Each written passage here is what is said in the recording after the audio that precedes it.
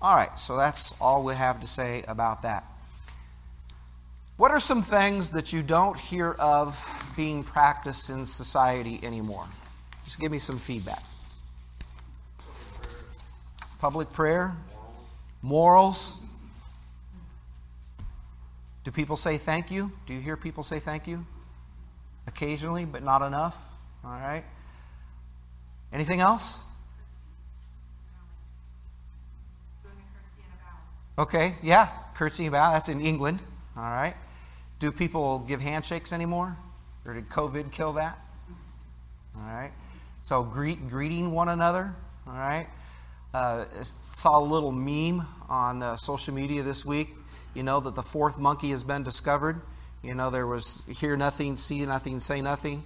And now it's totally nothing because the monkey is looking at their iPhone. Right. And so it's the sum total of all the others. And but as we come into Daniel chapter 9 today, Daniel's prayer and the way that Daniel prays might be something. Now I said might be because I don't want to be overly strict on this. Might be something that even as Christians we don't practice.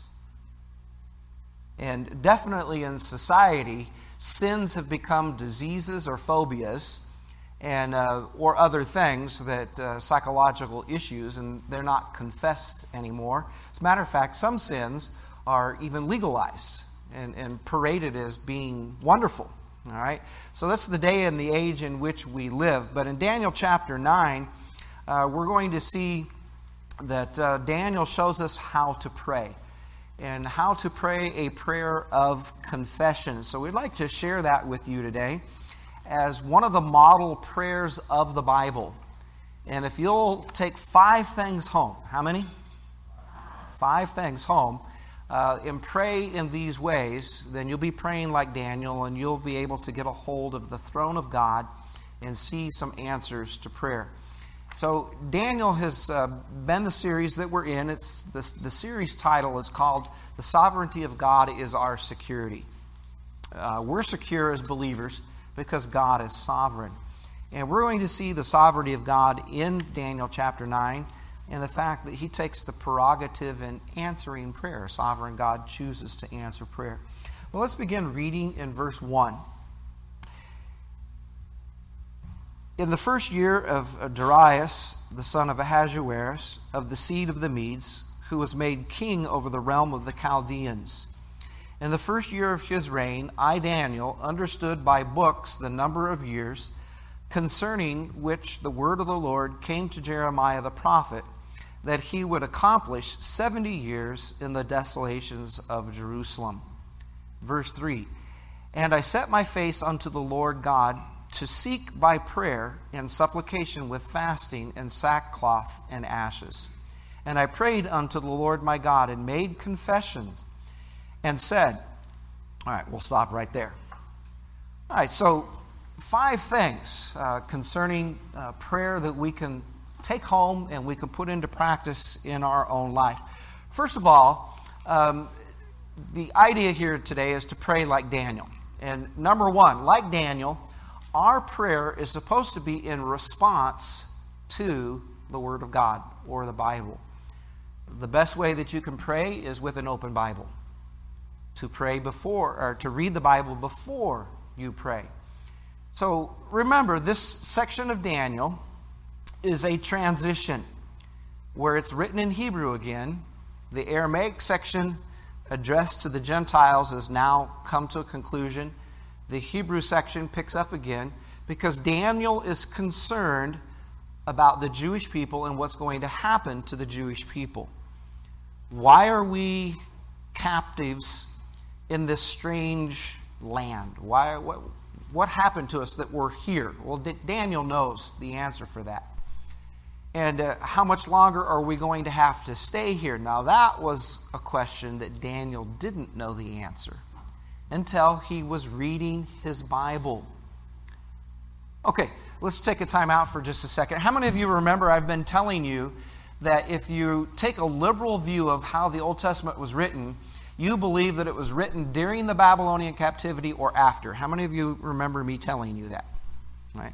So that's the view that's popular on the History Channel, the Smithsonian, I was watching something this week about the Tower of Babel, and how they said, oh yes, it really existed. And so then they went through and explained that Nebuchadnezzar built it. Does that sound right? No. All right. And so then they explained why they believed that Nebuchadnezzar built it, and that was because he was a king that carried the Jews into his kingdom, and then they wrote the Old Testament during that time, and so it was fresh in their mind, and so they made up the story that the tower that Nebuchadnezzar was building actually took place before.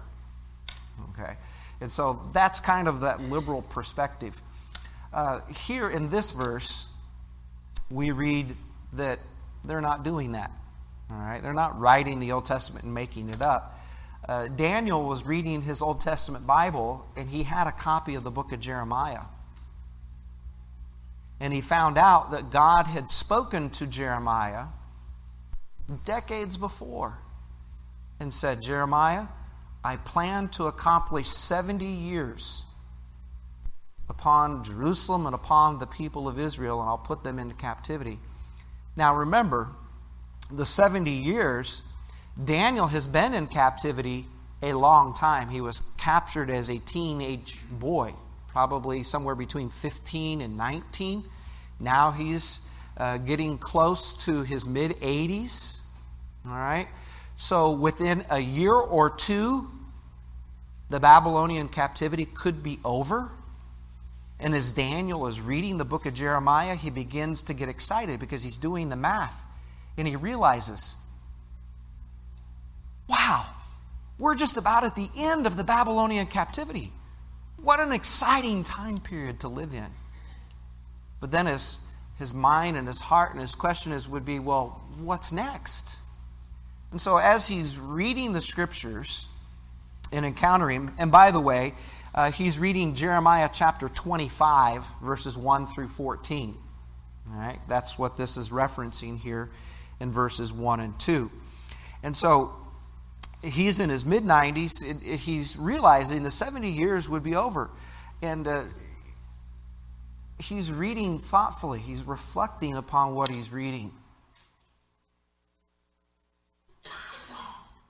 Reading the Word of God reflectively will aid us in our prayer life, because we'll have something to pray to God, as Daniel is going to have. Now, we're not going to go all the way through chapter 9 today. My typical approach has been to try to push a whole chapter on you. We're not going to do that today, because the last third of the chapter is very complicated, and that needs its own time frame, its own message to do that.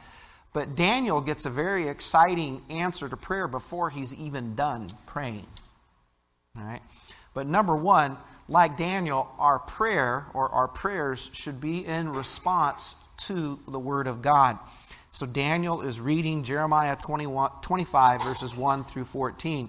He realized that the 70 years of captivity were about to close.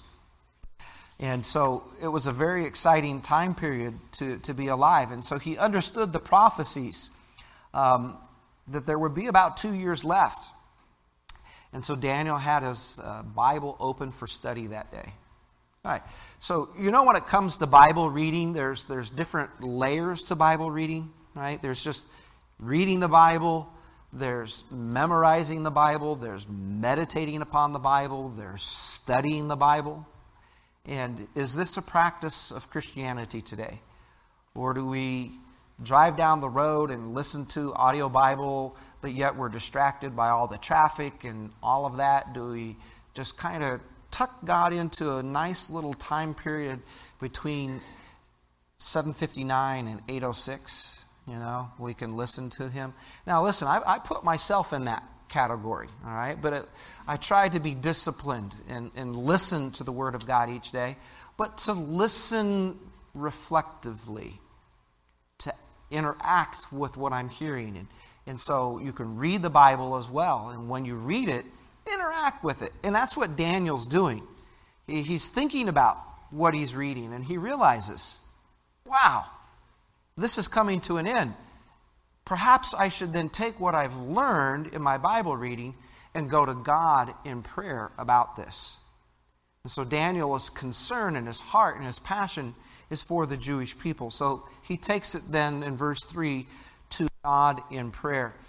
But now, this isn't any kind of prayer, all right? And I set my face unto the Lord God to seek by prayer and supplications. All right, we can do that too, right? But do we usually add fasting and sackcloth and ashes? All right, so this is fervent prayer. Now, I'm not saying that you should go to your fireplace and get a handful of ashes and rub them all over your face, all right? I'm not promoting that, and I'm not saying that you have to skip meals. All I'm trying to tell you is that Daniel was fervent in his prayer life. And this is how the Jewish people symbolized when they were being fervent in prayer. Now, fasting today could be fasting from social media, all right? Could be fasting from food. Could be fasting from a hobby, all right? There's different things that we can give to God to spend more time with Him. Now, fasting is something that Christians usually don't practice. There's been very few days in my Christian experience where I've fasted. Probably count them on one hand. But we do need to fast occasionally, especially when we're seeking the Lord for something. And you're not trying to gain His favor.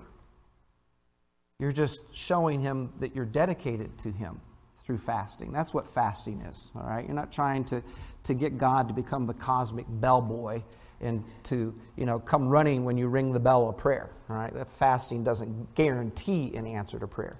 It's just showing God that you are fervent in prayer. So this isn't just any kind of prayer, but it is a fervent prayer. I remember as a child growing up in a church that would have seasons of fervent prayer.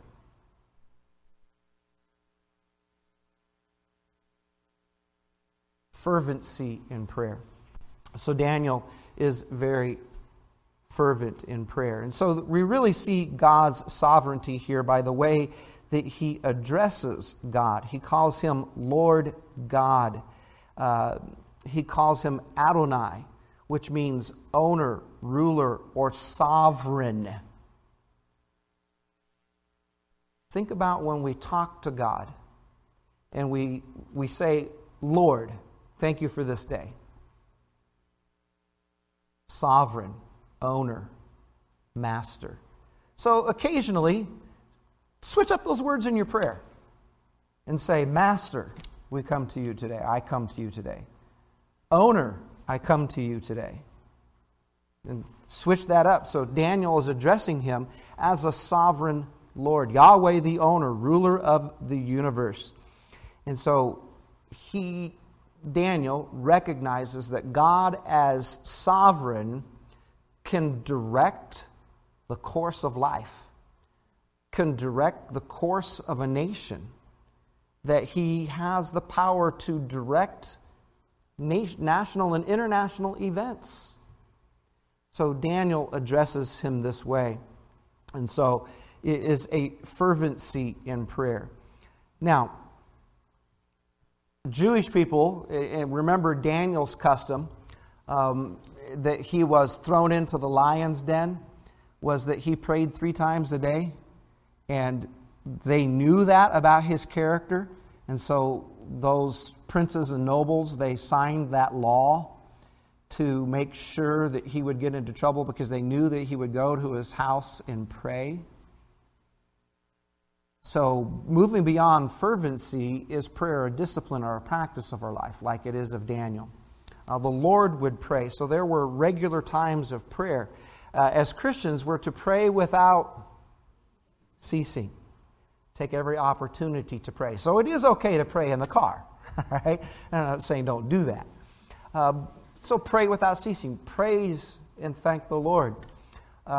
Yesterday, my oldest son and we went over to Andrew Moeller State Park, and we just wanted to hike, and so we're like, okay, let's go down to the beach, and then we just started hiking, and we came across a section that was just where the ocean was beating directly into the cliff, and it was just a jumble of rocks. I mean, just everywhere, all right? Round and unsettled and just kind of very treacherous.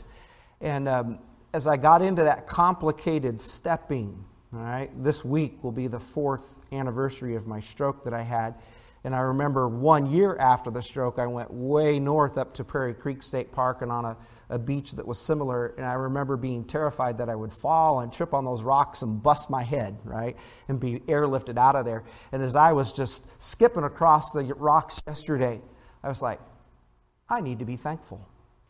God, thank you. This is awesome that I'm out doing this and I'm not having any problems with this. Now, I mean, I was being careful, all right? I wasn't exactly like a gazelle or anything, more like a beach whale, all right, going across there. But nonetheless, I was taking time throughout the day as I was hiking to communicate with God, to thank Him, to stand in awe of His power. So, I mean, it was great. We were hiking south and we were being pushed, and man, our pace was fast. We turned around to head back and going north, and the winds were probably 30 to 40 miles an hour, and the sand was drying instantly and blowing in our faces, and lifted my hat, and my hat went flying. My son's like, "You'll never get that back." And I'm like, "Oh, yes, I will." You know, he's thinking it's going to be, you know, in the ocean. But we just had a wonderful time. So the discipline of prayer, but pray without ceasing. Take every moment, every opportunity to pray. So fasting here demonstrated the prophet's deep concern to God, being in sackcloth, coarse, rough clothing, and sitting in ashes were experiences of humility that commonly were accompanied fasting.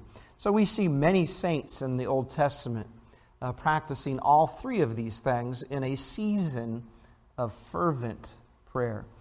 But what does James tell us? The effectual, fervent prayer of a righteous man might get an answer. What? It availeth much. So if we pray like Daniel, we'll pray in response to the word, and we'll pray with a sense of fervency. All right, very good. Let's move on. Let's go down to verse 4. All right. Like Daniel, our prayer is to be characterized by, all right, here we go, self-denial. Looking at verse 4. And I prayed unto the Lord my God and made supplication and said, O Lord, the great and awesome God, keeping covenant and mercy to them that love Him and to them that keep His commandments. We have sinned and have committed iniquity and have done wickedly and rebelled, even by departing from Thy precepts and from Thine ordinances. All right. So do we know the Lord's Prayer? How does that start? Our Father,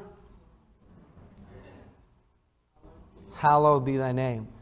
So Daniel started his prayer by concentrating upon the character of God. When you pray, start out by concentrating upon the character of God. Not that God needs to be reminded, all right? You need to be reminded. And you're refreshing your memory about who God is and what God is like. And so he starts out here, and he calls Him a faithful God, keeping covenant and showing mercy, hesed, loving kindness, to them that love Him and to them that keep His commandments. And so he once again addresses Him as Adonai, Master, okay, Sovereign, Lord, Owner. And then he makes confession, but before he starts out in his confession, great and awesome God. As I was standing there at the beach yesterday, feeling the power of creation, those winds coming in off the waves crashing, having fun, right? In some places we had to go around rocks that were partially submerged, like 2 to 3 feet, and so we were darting and timing the waves, and dangerous, but having fun nonetheless. But I realized this is powerful. This is very powerful. Just standing there and feeling the ocean waves come up to your ankles and feeling yourself sink in the sand. All right? And then the winds must have been, in advance of the frontal system that was coming through, because they were very powerful. And just to experience the wind and the sound of the ocean. And then the previous night, as we were at Pfeiffer State Park and looking out at the stars and seeing the foggy band of the Milky Way and noticing the majesty of God and just being in awe of who God is. I mean, God got it right the first time. He didn't have to do a software update to the stars. Okay? He got it right the first time. His infinite wisdom has hung the billions of galaxies in space.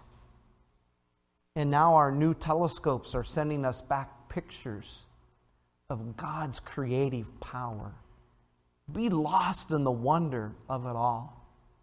And then talking or being talked to by my son, who's a nurse, and explaining scientific and medical stuff to me that he sees, kind of like, okay, going camping with a nurse is a different experience, all right? But he was explaining things that were intricate in the details of the human body and the injuries and how they recover and how they heal. It got me thinking, man, the human body is a marvel of engineering and of healing. This is incredible. And that God has given wisdom to people to bring that healing. It's just phenomenal. And so the awesome, the powerful God, He's faithful God. So now it brings it down to just not the transcendent level, but the incarnate level. No wonder why David would cry out, "What is man that thou art mindful of him?" David, in response, cried out, "Lord, I'm a worm."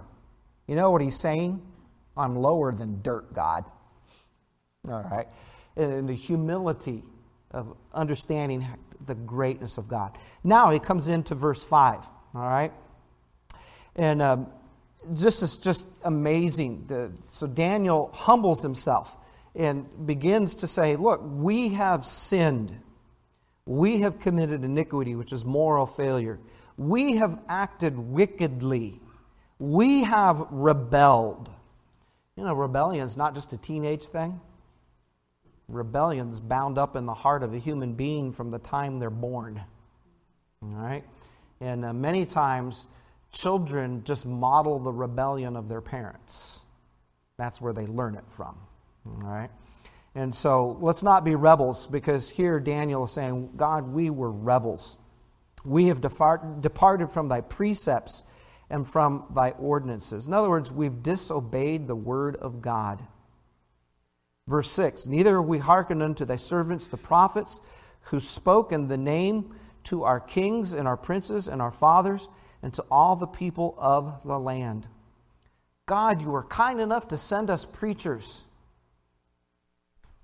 but we plugged our ears. Not going to listen. All right? We shut off our heart. We disconnected the circuitry that goes from the ears to the heart. God, we didn't want to listen. So he begins to confess all of the sins that they have committed against the Lord. Judgment needs to begin at the house of God. And when we confess our own sins before we look at the sins of others. And so we need to confess this. Then he says, O Lord, righteousness belongeth unto thee.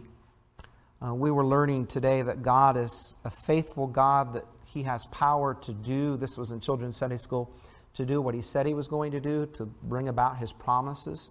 That's what makes God righteous and faithful. God always does what is righteous and right. Righteousness belongeth unto thee, but unto us confusion of faces, as it is this day. To the men of Judah, to the inhabitants of Jerusalem, and unto all Israel that are near, and those that are far off, throughout all the countries to which thou hast driven them, because of their trespass that they have trespassed against thee. God put up the no trespassing sign. The Israelites were like, what? We're going to go. And they trespassed against God. And we do too. And so verse 8, O Lord, to us belongs confusion of faces, to our kings, to our princes, to our fathers, because we have sinned against thee. So, now beginning in verse 5, and this might be a little uncomfortable for you. And so let's just bring this out. Like Daniel, we are to unselfishly identify with our nation. Identify with our state. The things that you're sitting there as a Bible-believing, conservative Christian, and you look at in society and you say that's sin and that's wrong and all the immorality, own it. Daniel owned it. Yeah, Daniel may not have practiced those things, but he owned it. Folks, I remember years ago I had an evangelist come through, and this was during President Obama's election, and he stood up in an evangelistic meeting and he said, "That man is not my president." Folks, that's just flat out wrong. We're supposed to pray for all that are in authority. We're to respect authorities. We might have a legitimate reason to disagree with them and to have differing viewpoints. I mean, that's our right as Americans. But that doesn't give us the right to be disrespectful to authorities. And so Daniel is saying, look, I'm owning my identity with my people. I'm in this together with them. This is our state. This is our nation. We've got some very important things on the ballot in November. Proposition 1, I think, is abhorrent to God, that we're contemplating up to the moment of birth that we can abort children, partial birth abortion. You want to have a conversation at what is an appropriate place to do that? Okay, that's good. But I think it's abortion. Up to that point, it's just abhorrent to God. It's just wrong. But we're going to identify with that if we live in California. We need to own that. We need to pray, folks. We need to pray for the hearts of Californians. And by the way, the surveys say, and what are surveys worth? I don't know. All right? But they say most Californians don't agree with that. So I hope that's true. We just can't think humanly. We have to think biblically. We have to have a world view. It was very interesting the other day. I forget which group put it out, but they surveyed 1,000 evangelical pastors and found out that only 37% of them, of the pastors, had a biblical worldview. That means where God is sovereign and controls things, and we're to be submissive to Him and to think biblically about things. So I don't know what their criteria was and how they determined that, but that was the number that they came up with. Folks, we're in a desperate situation if only 37% of pastors think biblically. Okay? That's terrible. And so we have to own this. And so all of the things that we're trying to stand up and say that's wrong, well, you need to own it. That's us. And that's what Daniel does here, beginning in verse 5. He confesses and he identifies with this sin. And so he's really confessing and identifying with the nation. And he's saying, yes, we're responsible. What the problem is right now that we're having as a nation, we're in confusion of face. It means we're having difficulties and troubles that we can't fix, and we're walking around with this perplexed look like, what do we do? Well, Daniel started with prayer. What do we do as a nation? How do we begin to fix the problems we have? Start with prayer. All right? So, he identified unselfishly with his people. Now, they knew that all of this would happen to them if they disobeyed God. Look at verse 13. As it is written in the law of what? Moses. All this evil has come upon us, yet we made not our prayer before the Lord our God, that we even might turn from our iniquities and understand thy truth. So the word of God was the authority for this situation. And Daniel is saying, look, now Moses, through the inspiration of the Holy Spirit, he wrote the blessings and the curses and what God would do to us depending on which way we went. That's why Joshua in Joshua 24:15 said, choose ye this day whom you will serve, whether the gods of the Egyptians or the Amorites or the Lord your God. But draw a line in the sand and make a choice. Who are you going to serve? And then we talked about what idolatry looked like. All right? Idolatry looks like this. Anything that becomes more important than God is an idol. Any thought, any activity, any hobby. Look, anything that keeps you out of church. When God says, come, forsake not the assembling of yourselves together as the manner of some is, and if it's consistently keeping you out of church, then that's an idol. But God wrote it down in advance through Moses and said, Israel, you have a choice. These will be the blessings, these will be the curses.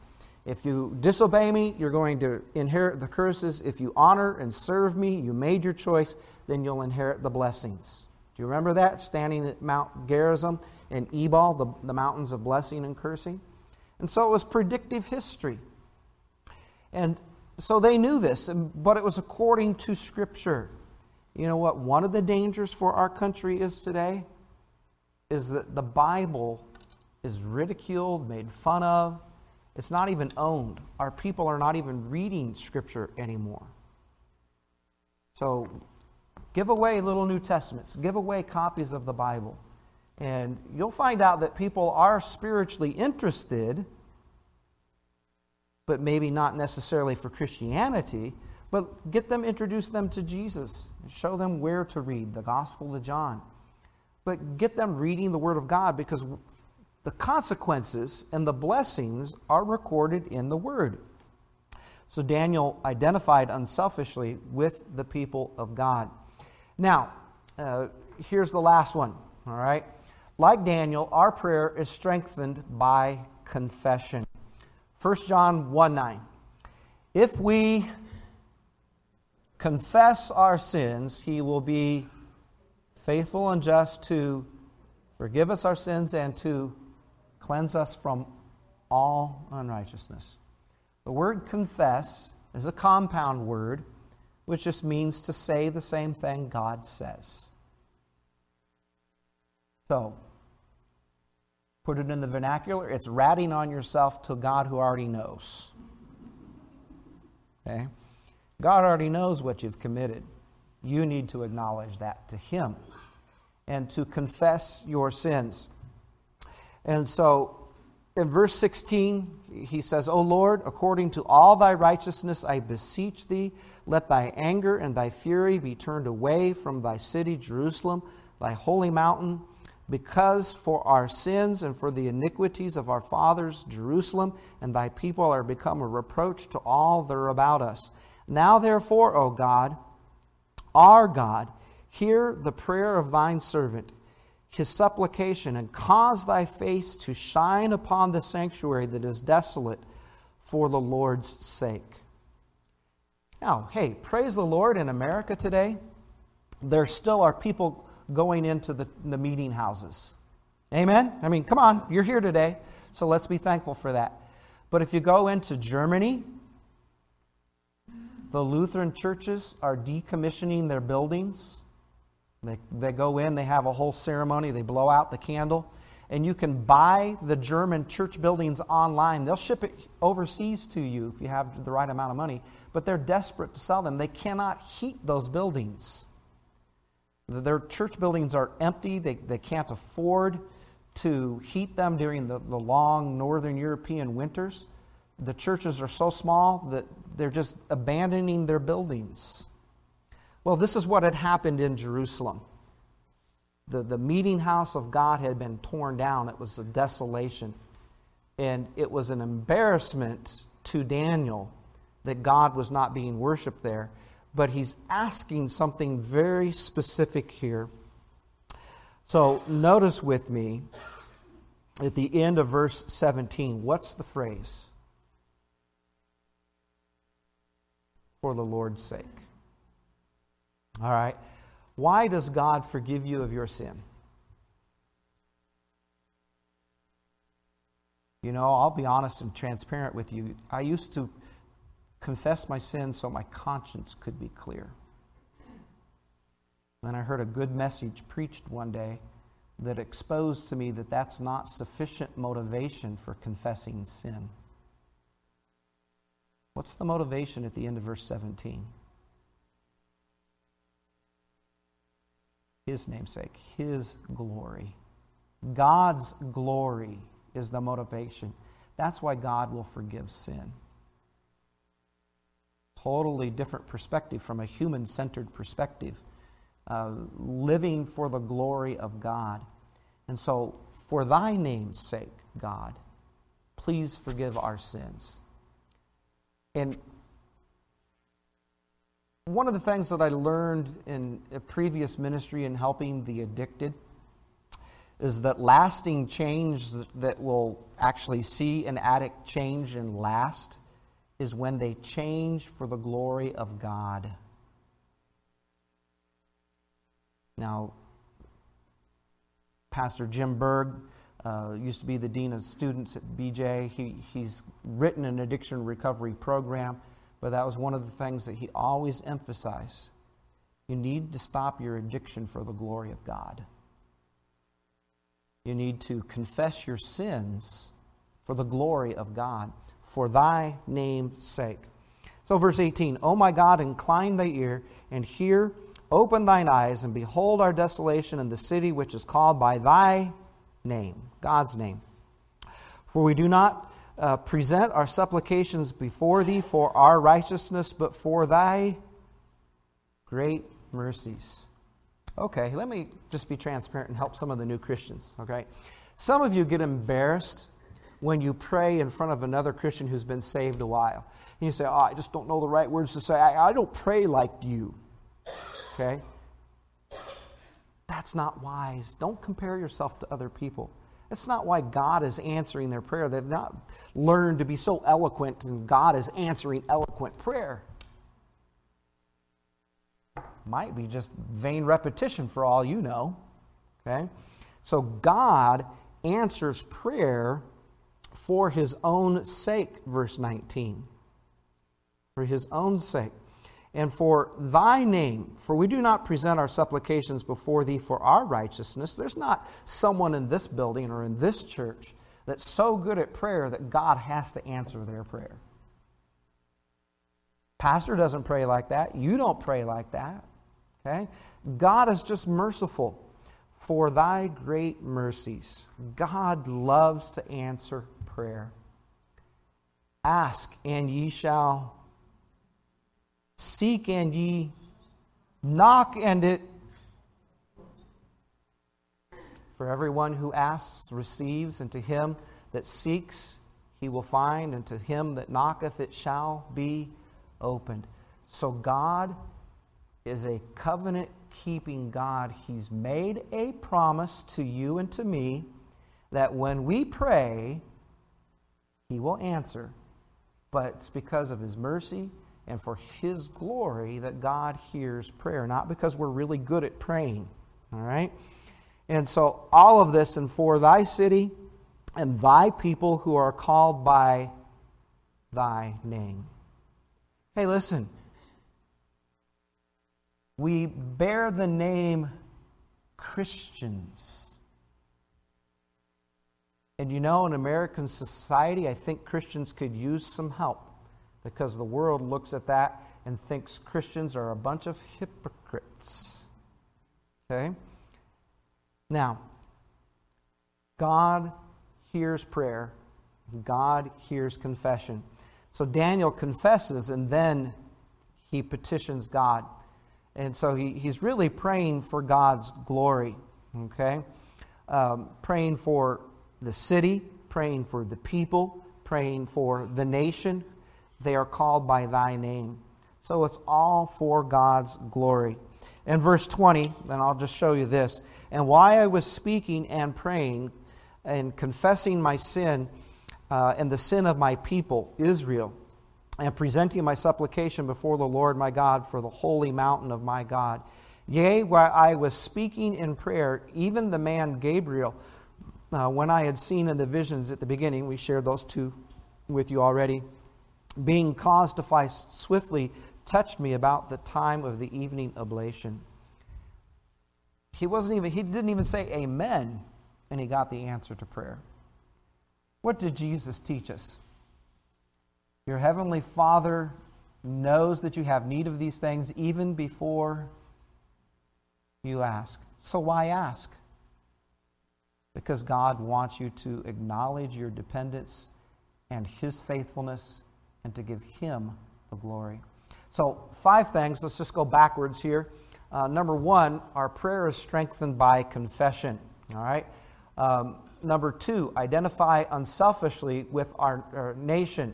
Number 3, to be characterized by self-denial.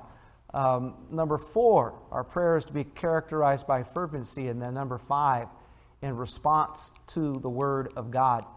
So, can you go home today and pray like Daniel?